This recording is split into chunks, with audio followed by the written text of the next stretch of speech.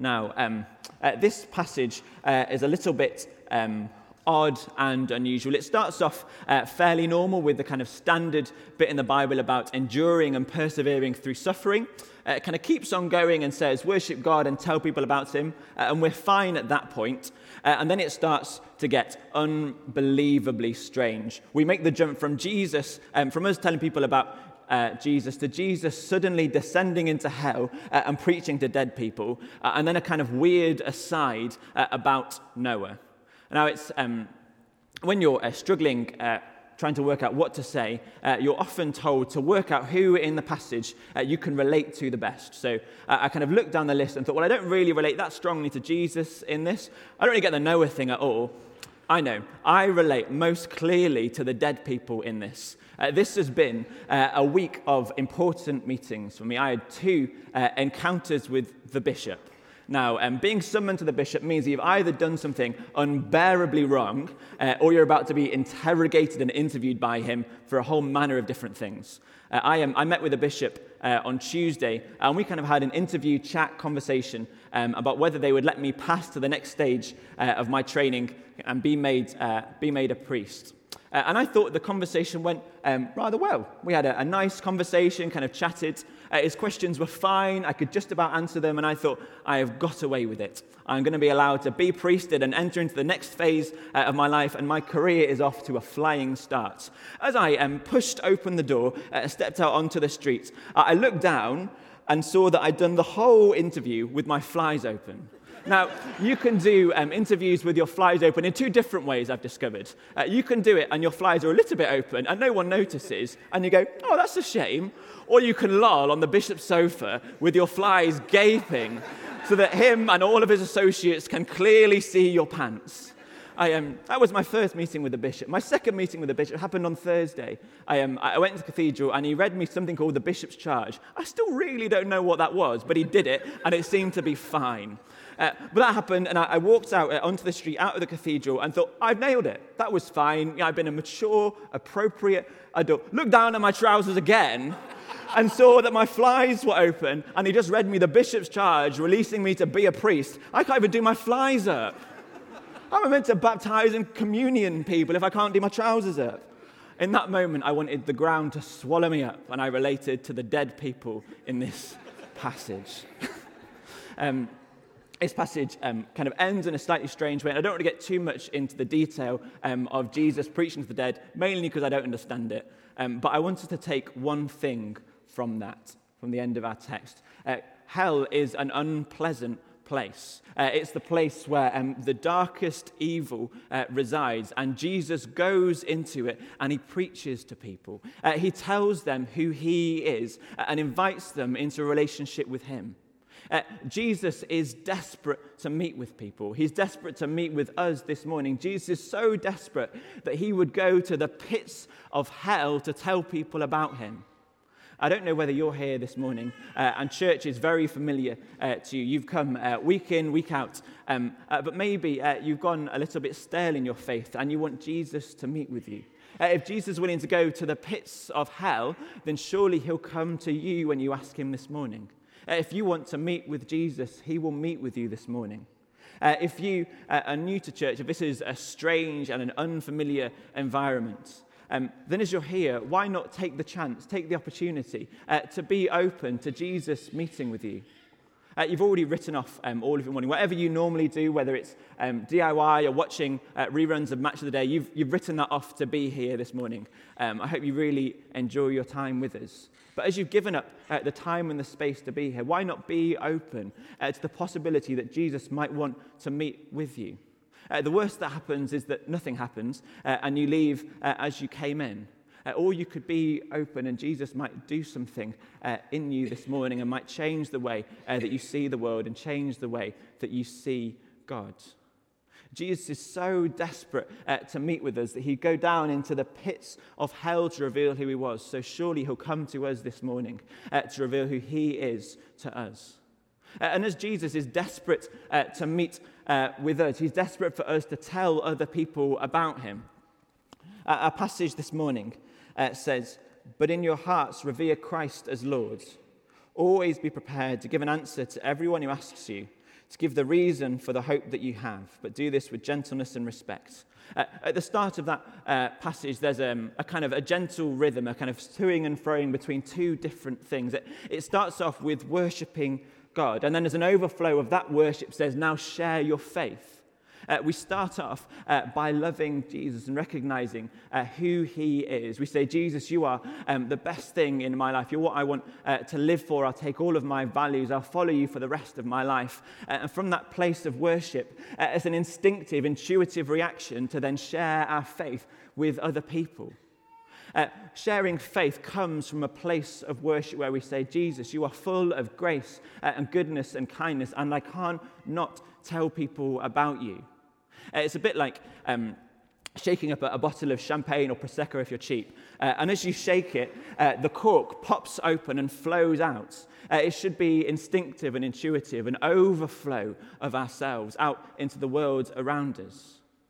Now, sometimes we don't talk about Jesus when we have the opportunity because we're embarrassed, or we're worried that people might reject us or they might disagree and disapprove with us. If you find yourself in a conversation or a relationship or a friendship where there's a space to talk about Jesus and you find yourself shrinking back, that's your cue to check yourself. To examine yourself. Are you more concerned about people's disapproval and their embarrassment and rejection than you are excited to tell people about who Jesus is? Are you more worried that people might disagree with you than you are motivated by love for God and the need to make him known to the rest of the world? If you find yourself shrinking back from the chance to talk about Jesus in conversations where there's a clear opening to, I invite you to come and bring that in worship to God.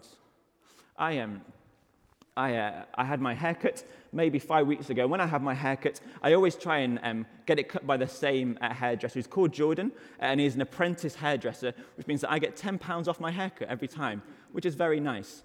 Me and Jordan, we chat about different things. We talk about keeping fit, and he goes to the gym a lot, so I feign interest in that. And we talk about normal kind of hairdressing rubbish like holidays and nights out, all that kind of stuff. And the last time I had my haircut by Jordan, he said, have you seen those big banners on the bus? Those big try praying banners on the bus? And I thought, oh gosh, this is my opening. And I explained what the banners were about, and I said, this is, I think, did it come from us? Was that us? No? I claim credit for it. So I said, he doesn't care. He's not here, is he? He doesn't mind. I thought it was the previous curate. No?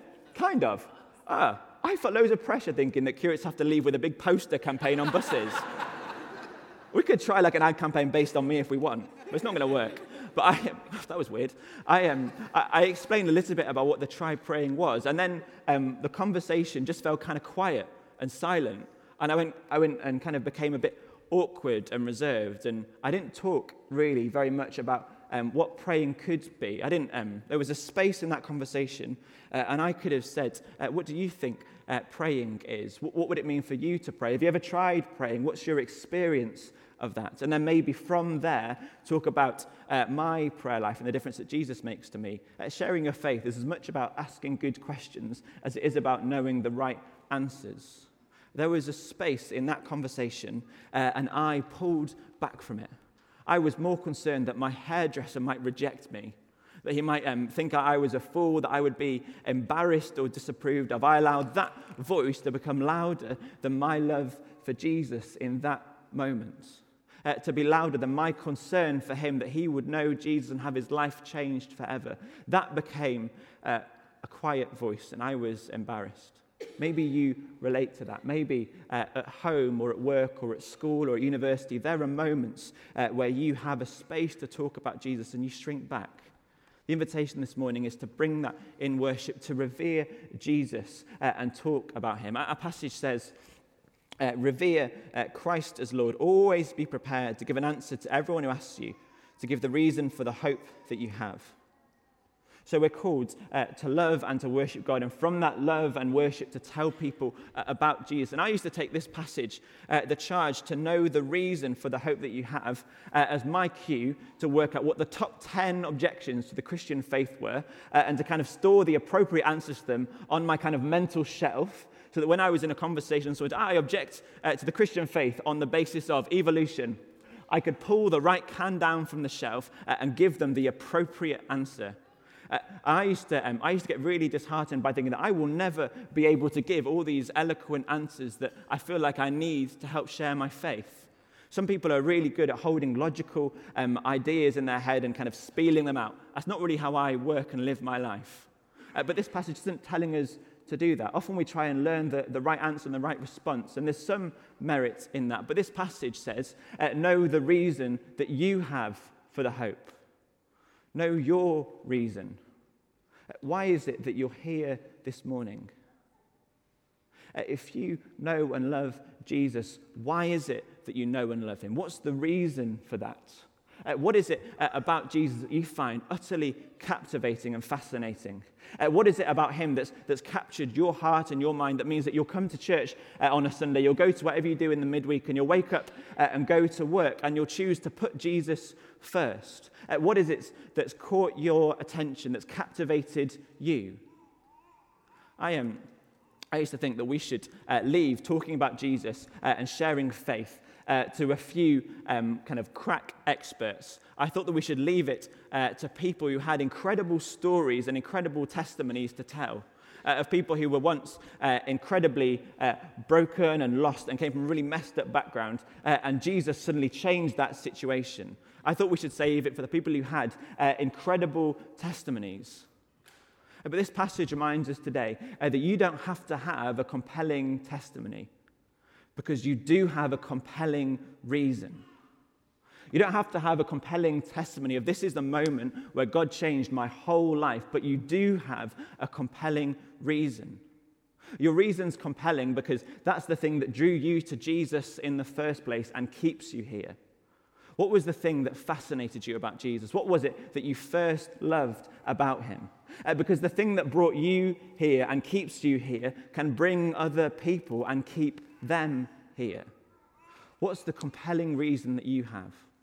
Why is it that you love Jesus? Why is it that you want to follow Jesus? If you're here this morning and church is different and strange for you, then ask Jesus to meet with you. Ask him what the fuss is about, why we want to follow him, why Katie and Jess and Annie all choose to follow Jesus today.